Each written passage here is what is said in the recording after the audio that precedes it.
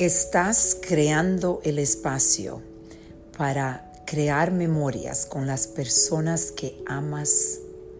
Esa es la reflexión del día. Yo quiero compartir con ustedes que anoche mi hijo me invitó a cenar con él en su casa. Él estaba manejando completamente la casa, los niños, su negocio y todo porque su esposa está de viaje. Y tuvimos la oportunidad de pasar 2 o 3 horas juntos. Él me cocinó una comida muy rica y empezamos a hablar y a conectarnos y hablar de sentimientos y de historias y de trabajo y de espiritualmente, unas conversaciones preciosas.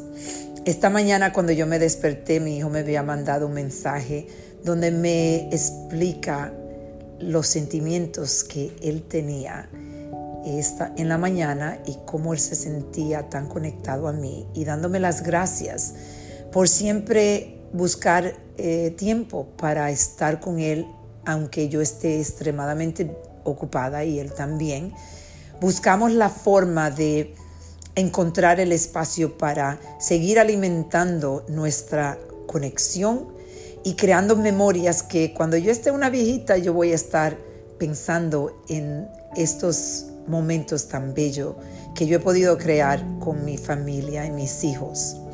Y estoy compartiendo esto con ustedes porque una de las cosas que nosotros hacemos muchas veces es que las personas que están más cercas a nosotros son las personas que nosotros le damos menos tiempo. Entonces yo quiero que reflexionen.